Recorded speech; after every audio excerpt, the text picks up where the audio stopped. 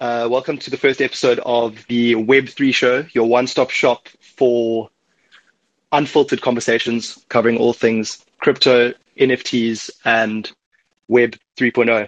I'm Luca, the front man of the show. And if you don't get that reference, please do yourself a favor and watch Squid Game on Netflix. Not to be confused with the Squid Game coin, rug pull from last week. We aren't here to rug pull you, I promise. So I also need to introduce my crypto entourage because I'm not doing this thing by myself. That would just be boring. Also known as the wannabe wizards, who will be going down the rabbit hole of Web3 with me.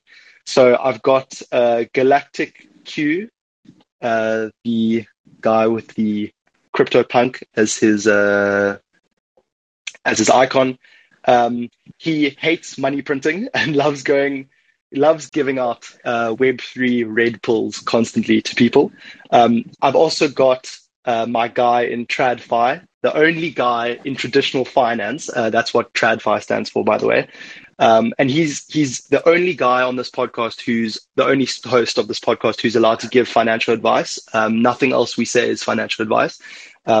Obviously, I'm joking about that. None of anything we say is financial advice. So he's actually our crypto double agent who's behind enemy lines currently on Wall Street. So he's getting us some good info at the moment. So yeah, boys, just want to introduce just a quick introduction from your side. What do we think about Call-In, the app, and this new form of podcasting? Shout out to David Sachs. We're all big followers of the All-In podcast, so love what he's done with the product. And how excited are you both for Web3, Galactic Q? Yeah, listen, I'm excited. As you said, I'm not one to enjoy the whole idea of centralization and money printing. So for me, Web3 and cryptocurrency kind of pulls into what I think the future of the world should be. So I do hold the fastest world record for red pilling people into crypto. And I walk around with that proudly. But yeah, love the Call-In app. I think it makes the whole idea of podcasts way more efficient and easy. And excited to be here to chat to you guys, about everything crypto. And maybe my guy from my side, go for it. Yeah, no, it's been a smooth experience. The audio quality is great, and I'm looking forward to a few good discussions. Yeah, sounds good, boys. And I mean, look, besides, I did introduce you guys as pseudonymous names, and we'll let the audience figure out who you are. It's pretty easy. I think you just have to do a bit of digging on this app, but just buying into the whole Web3 experience. But I think for now, we're just going to dive into the agenda for today. We've got a special show to open things up, covering some really big stories in crypto land from the last 2 weeks. And it's quite cool. We all on a hype train because at the time of going live, Bitcoin has just broken $66,000 again. So we're currently all on extra hype at the moment. But the first topic we'll be jumping into, so I'm sure no one sort of missed the rebranding of Facebook to Meta, and basically Mark Zuckerberg giving an 1.5-hour presentation on the Metaverse in Facebook Connect about 2 weeks ago. That was basically followed by a bunch of different companies, Microsoft, Nike, coming out and also sort of outlining their own plans for the Metaverse. But I think instead of focusing on Facebook for us, we're going to touch basically on the Metaverse, but obviously bringing in these sort of incumbent players into it and what are the implications going to be. So Galactic Q, take us away about just introducing the Metaverse to everyone. Yeah, man. Well, for me, I think, we're shifting in the world. I think we're moving towards it's very obvious we are moving towards a more digital space. And I think ultimately the Metaverse is going to be the social sphere of this digital ecosystem that, global systems shift into, especially on, an artistic side, gaming side, and various other sort of entities. Over the next 5 to 10 years, I see two trends really taking shape, and that's the Metaverse and Web3.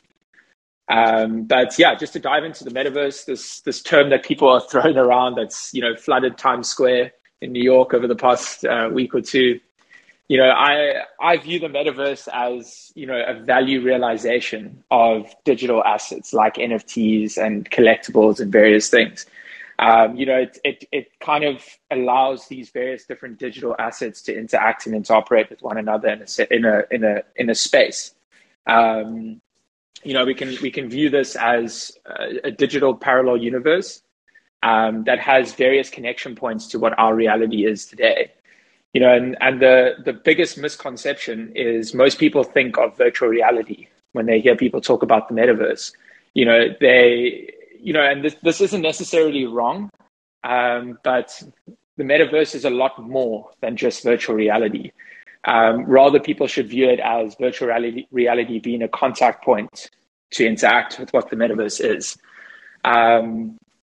Today we can see tons of adoption, moving into the NFT digital asset space and the metaverse space.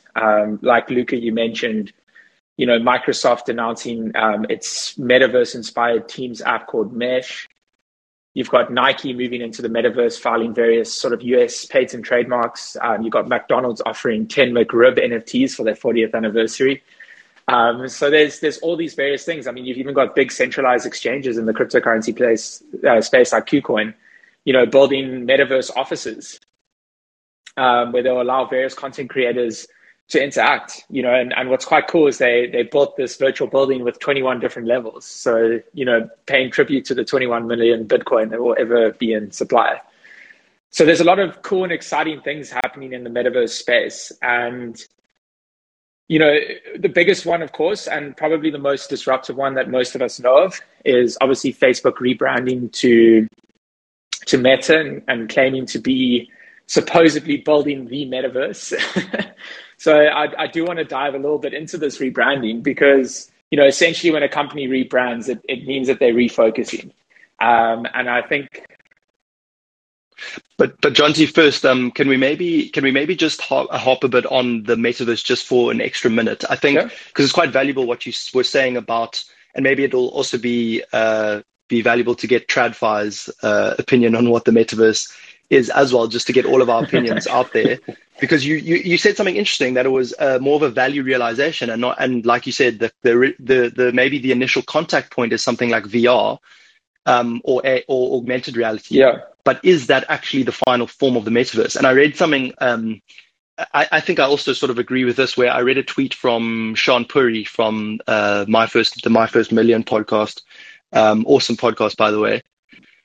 He said basically that the metaverse isn't a place; it's a time. It's a time when digital assets or our space in the digital world becomes more valuable than the physical world. And I think I'm almost, I think I almost agree with that more than anything else at the moment. And obviously things are going to change rapidly, because what you see now is all of these separate pockets of the metaverse popping up. I mean, even amongst all these, these game developers, what you left out there was Ubisoft announcing their plans for metaverse and blockchain gaming, Square Enix, creator of Final Fantasy, a bunch of others, and a bunch of other blockchain gaming companies receiving massive amounts of funding, over the past week even. So and obviously Meta and Microsoft, you're getting all these different pockets of the metaverse, but the end of the day, I think it could potentially just be a time where we're jumping in and out of these different digital spaces through the physical world, and it's a time when we value that more than what we do in the real world. But Mr. TradFi, what are your thoughts on the metaverse? What do you think it'll end up being? Something similar? Yeah, I mean, I like your point about it being a time rather than a space. I mean, I think a burger is never going to taste as good in real life as it might in the metaverse. To that extent, I mean, as economic activity moves into these decentralized networks, sure, these big entities are going to want a piece of the pie. But at the end of the day, they're just a subset of the internet. And I think, to the extent that there are, I guess, a large component of Web 2, they will end up being a smaller component of Web 3. So I do think the relevance of Meta is maybe being overestimated in the short run. Yeah. Well, John T, there we go. There's the first slip of the first hint at my identity. Love it. Q, can you jump back into Meta and Facebook's rebranding then with that context? Yeah, well, of course, yeah. I mean, just to like sort of build on a few points you guys brought in there, I do appreciate and like the comparison to calling it a point in time rather than space. And I think it's very important to distinguish that, the metaverse isn't just this virtual or digital space or point in time. It's a parallel universe that's kind of running in unison with what our reality is. And there's various points to which it connects with our reality. And that comes in the hands of technologies such as virtual reality and augmented reality. So there's a lot of interesting things happening in the metaverse space. And because it's so early on, I think as over the next 2 to 5 years, we're going to see this development of this almost Ready Player One universe where, things just become this fully digital, open source, decentralized space where people can interact with one another through collectibles, NFTs. I kind of view NFTs and all of that as being the basis. You can kind of view NFTs as the red pill into the metaverse, and then once people are holding these cool profile pictures or, various different NFT collectibles, what do they end up doing with them? And that's when the whole value realization comes into play, where they can actually give those pictures. You can run around with your punk, you can run around with your ape, you can run around with whatever your NFT is in this virtual space. So I think that's where the value realization comes in, giving utility to everything digital. But basically, yeah, to get to Facebook's rebranding, for me, I'm not so fond or so excited about the rebranding of Facebook to Meta. And there's two main reasons why. Reason one is this is not the first time Facebook has tried to adopt a cryptocurrency-based concept. The first time they tried to do this was with their coin Libra, and ultimately that became a regulatory nightmare. And, this white paper that Facebook released, which was talking about a cryptocurrency that was true to decentralized nature, ultimately got dwindled down to another Venmo or PayPal. And, ultimately I see this as a huge failure. And largely Libra did fail. And that's now been watered down to they've renamed it the DM project. Oh, yeah, it went from, now it's just basically some backed sort of stablecoin almost. But it's a complete nightmare. Yeah, I mean, and Novi and Calibra and all these various attempts to steal this vague crypto halo that Facebook's trying to do just kind of annoys me. And it makes this, it almost makes me nervous, for what Facebook's trying to do to the metaverse. Because when we look at the metaverse, everyone in the NFT world, anyone in gaming and all of this talks about not a metaverse. They talk about the metaverse, the Ready Player One metaverse, the one metaverse that's blockchain-based, true to decentralization, open sourced, and community governed. When Mr. Zuckerberg, talks about the metaverse, he talks about VR. And although, this Meta will have some form of NFT integration into it, the broader vision of what Zuckerberg is trying to roll out doesn't align with what the true metaverse is supposed to be. Facebook is building this virtual reality Meta with proprietary rights or, with proprietary interests in mind, rather than focusing on this blockchain, decentralized, open source, community governed metaverse, which, is run by community, not run by a central authority that's driven by profit. So, i.e. Zuckerberg, exactly. So while I do think that Meta has a lot of short-term benefits, if you look at the announcement, we had projects like Sandbox and Decentraland and various other metaverse-based ecosystem projects, booming in prices. It's because of this narrative that, Facebook has a large reach, much more reach than what crypto and metaverse currently has. And ultimately, it's going to have a benefit in educating people on what the term metaverse is. But I think longer term, it's going to be detrimental because, one, the first reason I brought up, Facebook's failed largely on the first time. So if Facebook's so hard to regulate now, what do you think the regulatory framework's going to be when they introduce this virtual reality world? And two, his idea, Mark Zuckerberg's idea of a metaverse based on proprietary interest is very unaligned to what cryptocurrency individuals like ourselves see this future of this digital parallel universe. Yeah, sure. And just to echo on that, just like when I was watching it, it was quite interesting, actually. I mean, they even had a segment on privacy and safety and all this stuff. And it's quite ironic, just, how this rebranding was framed in the, in the shadow of the Facebook papers that were released, those damning papers from Frances Haugen, outlining all the problems that Facebook has that came from internal documents. And then Zuckerberg's going online and to Facebook Connect and saying, "Oh, privacy and safety in the metaverse is going to be our one sort of a key thing," but it's never has been in the past. We all know, we're all familiar to Cambridge Analytica and the other data scandals that Facebook has been a part of, and all the congressional hearings and everything. The other thing was, it's interesting thinking about like knowing quite a bit of the history of Facebook and where they came from, even like the overlap with crypto where, they had the falling out with the Winklevoss twins Zuckerberg had the falling out with the Winklevoss twins, who are now famously known for being Bitcoin billionaires, early investors in Bitcoin, huge crypto advocates, founders of Gemini, the crypto exchange. That whole narrative is quite funny as well. And then when you look at how Zuckerberg's run Facebook from day dot, is that he's always been after growth, and it's always been about growing Facebook. So, but then he's coming on now and saying, "Oh, we want an open, we're going to open metaverse, we're going to work with developers," all of that stuff that is essentially virtue signaling at the moment. How is that actually going to map out in the future? Because he doesn't want his company basically atrophying to other metaverses, right? He wants people to be in the metaverse. So there's one possibility of just being a metaverse, and that they can go and do what they want with that. But, potentially, I mean, if people move to, more open, decentralized, sort of collaborative metaverses. But also... But I mean, you need buy-in. Yeah, of course. Right? Like you need like community buy-in for that. I mean, I don't know how widespread Facebook use is kind of in your circles, but I mean, definitely for me, and I think more broadly in general for young adults, it's kind of losing its relevance. But this is the thing, 100%. To build, Luca, to literally build on that, TradFi guy, to build on that point, there's our second hint.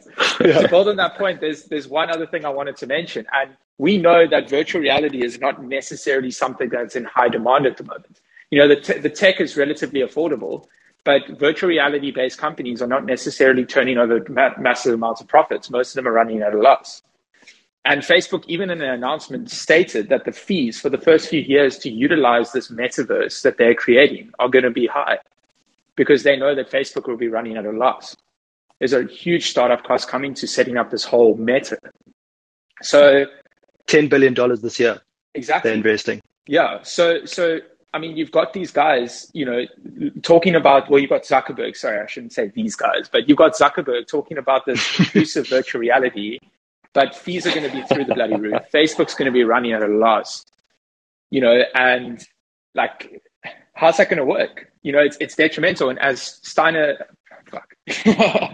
as Luca said, we need buy-in. And I just don't think that currently there's the demand for VR. I think maybe in the future there'll be demand for VR, but I think that the demand for, say, something like augmented reality, which bridges the metaverse, this digital universe, to our real world, is going to be something way more adoptable than something like VR, which Facebook is trying to push for. And I think Zuckerberg ultimately knows that, but I feel like they needed a change in their company structure to fight off the current political decline, regulatory decline that Facebook is currently going through. So I ultimately just 100%, and they're not going to say that on Facebook Connect. 100%. But just moving on, just going quickly, I wanted to just to close off the section. I want to ask TradFi guy, how often do you use Facebook and Instagram? Because you actually brought up an interesting point. Is it actually going to be relevant in the future? Very rarely, to be honest. but I think maybe I'm a bit of an anomaly. I think more broad. I think more broadly, the kind of light features of Web3 are probably going to gain the most adoption. Like a little bit more say in what your money does, right? A little bit more stake in the internet in the form of, say, an NFT and some kind of verifiable digital identity. I think Facebook's impact is definitely going to be is being overhyped at the moment, and kind of the fear that it's going to replace a free and open Web3. I think definitely is not the case. Just because of that buy-in point, right? Like I don't know anyone who wants to enter a completely parallel world, right? You want to access the most utility from Web3 functions like decentralized finance, but you don't want to start meeting mates for burgers in Sandbox, Well, yeah, just yet. Fair enough. Yeah, who knows? Q, any closing thoughts on this section before we move on to the next piece of the pie? No, ultimately, I agree with our guy in TradFi there. Talking about the buy-in, I think that's the biggest thing. Is I just think this whole idea that Facebook's trying to push is lacking demand. And I think the lighter side of Web3 is what's going to get adopted first. I 100% agree. But I do see things like DeFi and GameFi especially taking off before. I think we're on a 5-year journey here. I think in 5 years' time, Metaverse will become our reality. It'll work in unison with our current reality. And, maybe, we're all sitting in different parts of the world currently, and maybe we will be meeting up for a burger in Thailand on a virtual machine. You never know. So we just got it would be great. Yeah. Would be great. And I mean, the question then going forward is to leave everyone thinking, is Zuckerberg going to put the user at the forefront, which Web3 is all about? Putting the user at the forefront, and sort of taking away control from the central organization, which he has not done in his 17 years of having Facebook running. But yeah, let's transition to the next topic for the day. So we had a big week actually in the regulation front. There was a big report published by the President's Working Group in the US about stablecoins. I think. Correct me if I'm wrong, TradFi guy. This was the first major sort of report that was actually drawn up by the regulators in the US. And obviously we know stablecoins are going to be a huge sort of point for regulators, just as the main on-ramp and potentially global form of remittance and all its implications on actually the global payment system, not even to mention crypto. So maybe just give some context to what happened, what was the report about, and let's dive into it.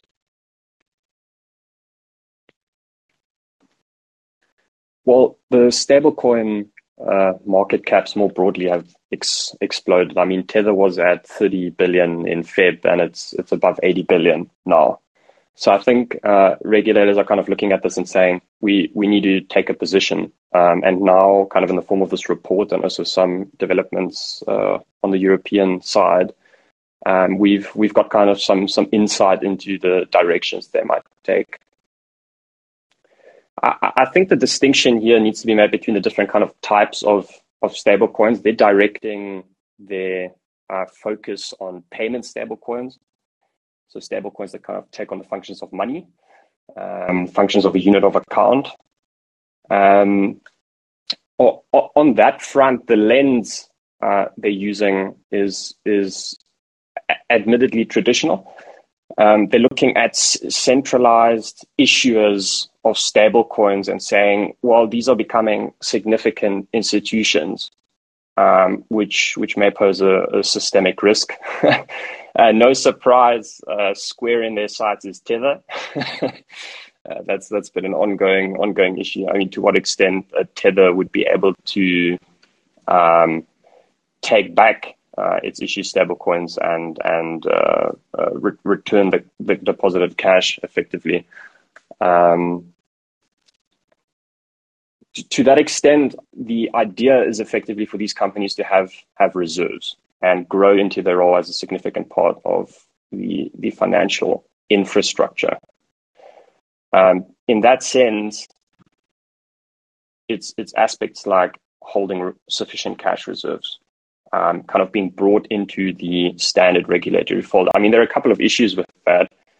You've got different kinds of stable coins, of course, and the decentralized ones. I think the key point is they're directing their energy on centrally issued stable coins, whereas Web3 effectively we could mint stable coins.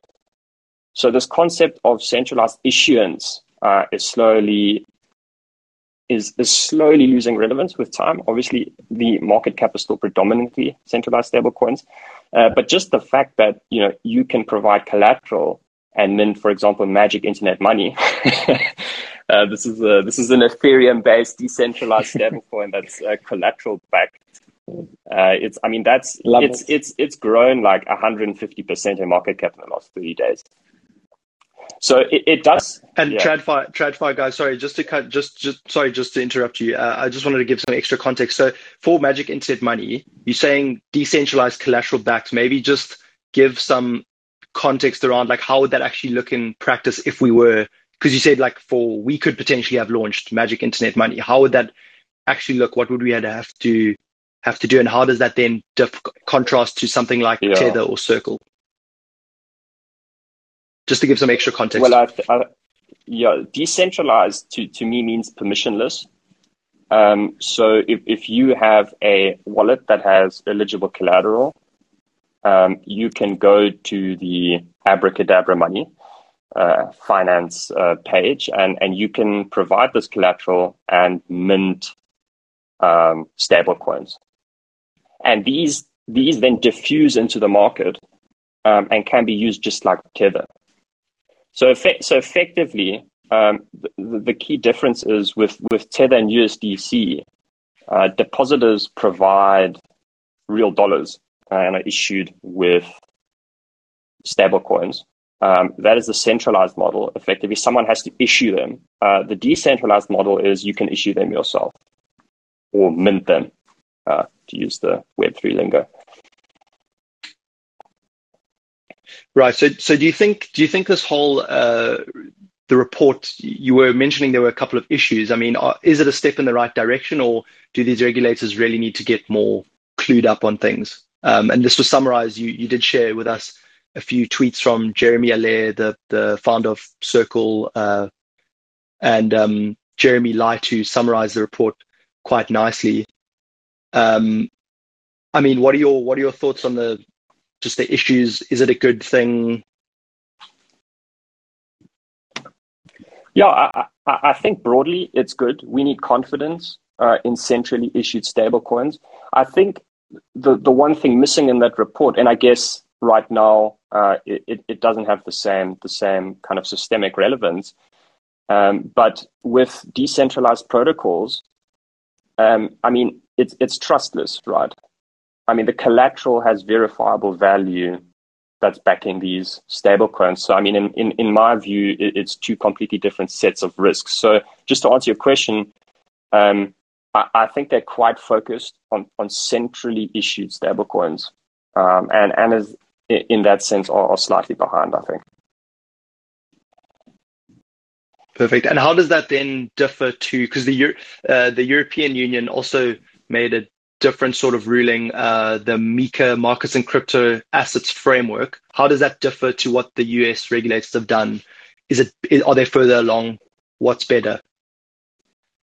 I mean, to give you an example of how much further along they are, they're considering a proposal to approve white papers.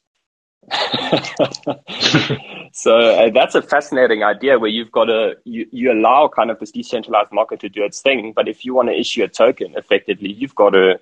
So in crypto, you've got this concept of a white paper, which is basically a mission statement with some economics in it. And now you've got this idea in the European Union that, hey, you may need to submit this before you're allowed to issue a token. Obviously, there are a bunch of problems with that. Can you prevent But Yeah, isn't, John? yeah, I was going to say, isn't that a centralization issue though?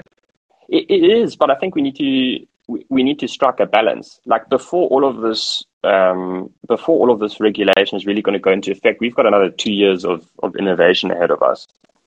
I mean, in my view, that could be just enough, right? And to some extent, centralized regulation will be necessary. We're not going to jump into one big global community overnight. We are going to have kind of digital currency areas being established. So to that extent, I think regulation is good. And look, I mean, the problem with Tether, right, is I mean, it's a huge part of the stablecoin market cap. It's a massive. It's most trading pairs on exchanges with stablecoins are Tether. I mean, if they were to fail, it would crush the market. So I think it's in everyone's interest that centralized issues are regulated, but I think the lens, and generally I think on the European side, they're a bit more clued up on this. I think the lens needs to be appropriate, right? Like you can't expect KYC on a decentralized platform. Yeah, sure. Which is know your customer verification. You have to submit identity documents, all of that sort of stuff. I mean, the Europeans definitely seem to be moving their needle more. And I mean, it begs the question: once this regulation, and I mean, this is a question posed to both of you guys, not just my guy in TradFi. Will once these regulations do come into effect, like MiCA in Europe is coming in 2023, and that article you shared about it basically raised a whole bunch of fears that there's going to be a whole bunch of friction in the European Union for crypto providers and potentially stablecoin issuers and basically participants in their crypto economy. What are your both of your thoughts on, like, will regulation just cause innovation to fall off a cliff? Well, no, I mean, I kind of, look at what happened in China with the ban of Bitcoin mining, for example. We can kind of look at that as a form of regulation, but that didn't stop the mining hubs of Bitcoin. They just shifted to another part of the world. So I think whatever regulation ends up coming in, there's always going to be a way that people find to move around it. And largely now, with regulation coming to essentially back stablecoins, people are shifting to decentralized stablecoins. Like, our guy in TradFi said, the MIM token, UST, which is the Terraform Labs dollar stablecoin. Those various arbitrage or collateral-backed stablecoins will start to take flight. As I kind of think it's going to be impossible to regulate a decentralized network, but I do think that all centralized entities must be regulated. So central exchanges, the fact that they have to do KYC, I think that's essential.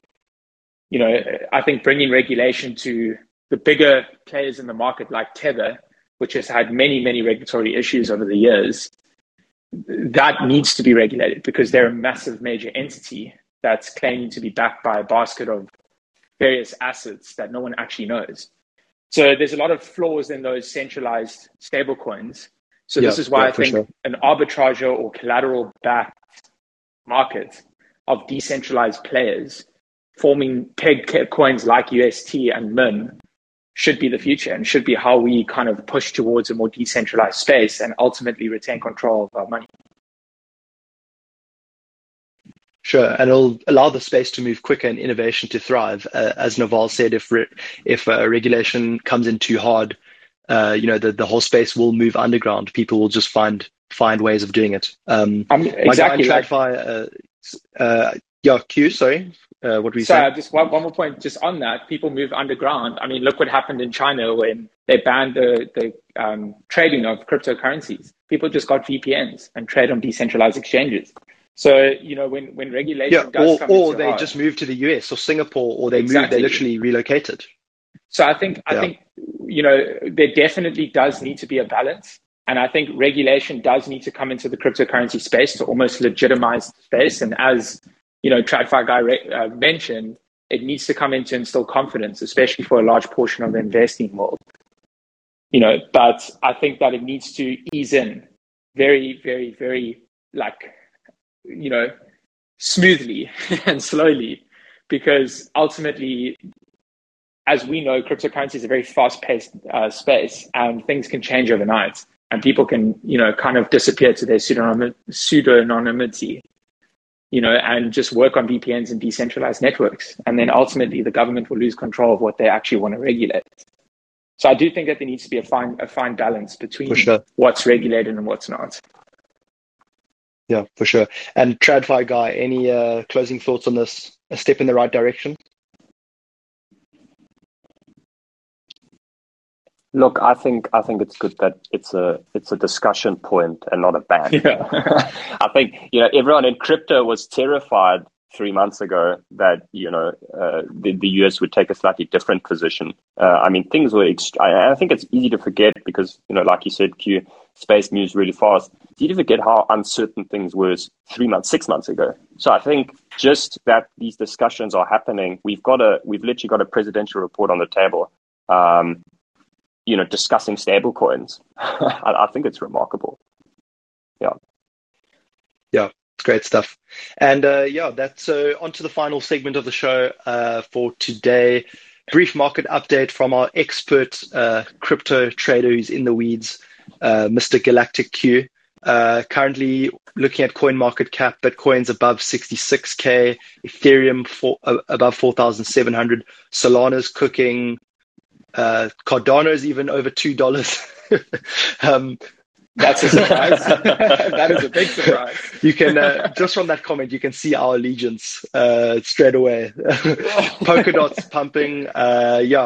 Give us a brief. Naturally. Give us a brief market update, Q, and what are things looking like for this week, the next month, and into the new year. Yeah, well, I mean, just looking at a short-term base, I think most of us in the space are expecting a pullback, at least to retest those 53K levels. We've had sustained growth over the past couple of weeks, so we need some consolidation and retesting. But because we keep pushing and we put in a new all-time high a few days ago, I do ultimately think we're going to see that push to 70, 80K region before we get a major 30, 35% pullback, and then continue our trend up. So it's difficult to say in the short term. I'll be honest, last night I was prepping my stop losses for a pullback today, but then we have Bitcoin pushing up. So, it's a bit crazy and volatile at the moment, but, just to shift to a more macro outlook, I think we're going to see a phenomenal Q4 and Q1 2022. I think that's, sort of the gaming industry. I think that NFTs, I think that DeFi is all going to have its run. Bitcoin, I think, will push to, I don't know if it's going to break through six figures. I think six figures could be a rejection point, as everyone calls for the 200-300K mark, as most, bigger guys in the space have been calling for. I do think there will be some early sell-offs, but ultimately, I think we're in for a very strong Q4 rally, and ultimately a strong Q1 for, the smaller altcoin currencies and NFT space. I think we're going to see a nice boom there again. For sure. And as we're moving into that end of year sort of mania hype, it sort of mirrors, it's quite freaky actually, it mirrors a lot of like what happened last year when sort of Bitcoin woke up last year, October, November. And obviously at the end of the year, it was just crushing it again until March, April, May. Yeah. But should people still be keeping sort of a long-term view? And like so many things are happening, the Polkadot parachains, all of that good stuff happening. But should people still be keeping a long-term view on things going into the next quarter? Yeah, the way we can look at the market right now is it's very overvalued in a sense that there's certain niches that are capturing having extreme value capture over a very short space of time. If you look at the whole GameFi narrative, it's boomed over the last couple of months. And, there's a lot of these different ecosystems that, yes, in 2 to 5 years, they're going to be worth multi-trillion-dollar industries. But right now, they're so young. You got most cryptocurrency or sort of gaming, like play-to-earn gaming platforms that don't even have a game released. I mean, you can go on various stock footage sites and create gameplay for 30 seconds and launch that, and that project's being valued at $100 million. There's a lot of projects like that out there. So I do think ultimately there needs to be some form of correction. And right now we are in the middle of a move. So I think over the next, and Andreessen Horowitz is giving out money to gaming startups like it's nobody's business. I think even last week there were 2 or 3 funding rounds announced for Sandbox. Ubisoft invested in Animoca Brands, who run Sandbox. So all of that stuff feeds all of that stuff feeds into the hype. Yeah. Engine just launched their $100 million Affinity Metaverse fund. Like there's a lot of things happening in the space right now. And while I do think there's still a lot of growth over the next month or two, ultimately, I think we're going to start swinging into microcycles. But, the biggest factor of it all remains that your 4-year ROI in crypto will always be the biggest. If you play the volatility swings right and you accumulate through the bear trends and, play the volatility through the uptrends, your 4-year ROI is going to be massive. And, I still retain the value with all the people I speak to that always enter crypto with a long-term outlook. Don't enter it for a one-night trade. Yeah, as always, not investment advice, but definitely exciting times as we near the end of the year for crypto once again. So what we want to do each week is touch on a meme, have a little meme segment right at the end of the show. And I mean, the crypto space is not short of memes. That's one thing for sure. Volatility and memes, I can guarantee you that. Boys, what do we want to touch on? Last week there was the Kylie Jenner scandal with the Bored Apes, Squid Game coin for the culture. What happened with Kylie Jenner? So she obviously during this whole New York NFT conference, which was a massive success, the Bored Apes seemed to be gaining the most traction at this event. And Kylie Jenner actually reached out to one of the Bored Ape owners who had this pink Bored Ape, and she showed her interest in it and offered to purchase it, and the guy blocked her. And I think this is the first man on social media. Do we know how much, by the way? Do we know how much she offered? She didn't disclose a value to my knowledge. She just expressed interest in the guy as a DM.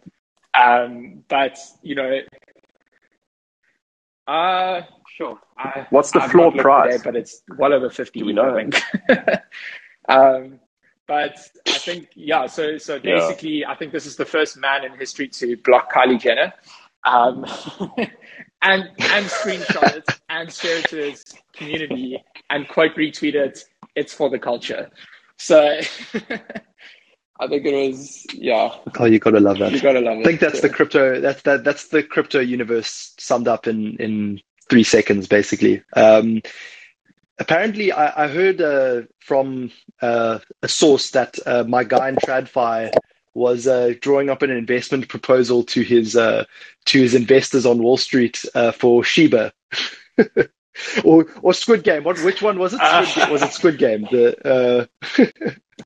What happened? What happened with Squid Game coin? Hey? Biggest rug pull of the century. I will be honest, I'm relatively new to the space, so I can't say if it was the biggest rug pull in history, but it was shocking. Q, you've got the details, right? Yeah, so I'll tell you guys a story. I actually went to visit my parents' apartment to go say hi, and my mom was sitting on the couch, sitting very concentrated on her phone, reading this article, posted by one of these mainstream media outlets.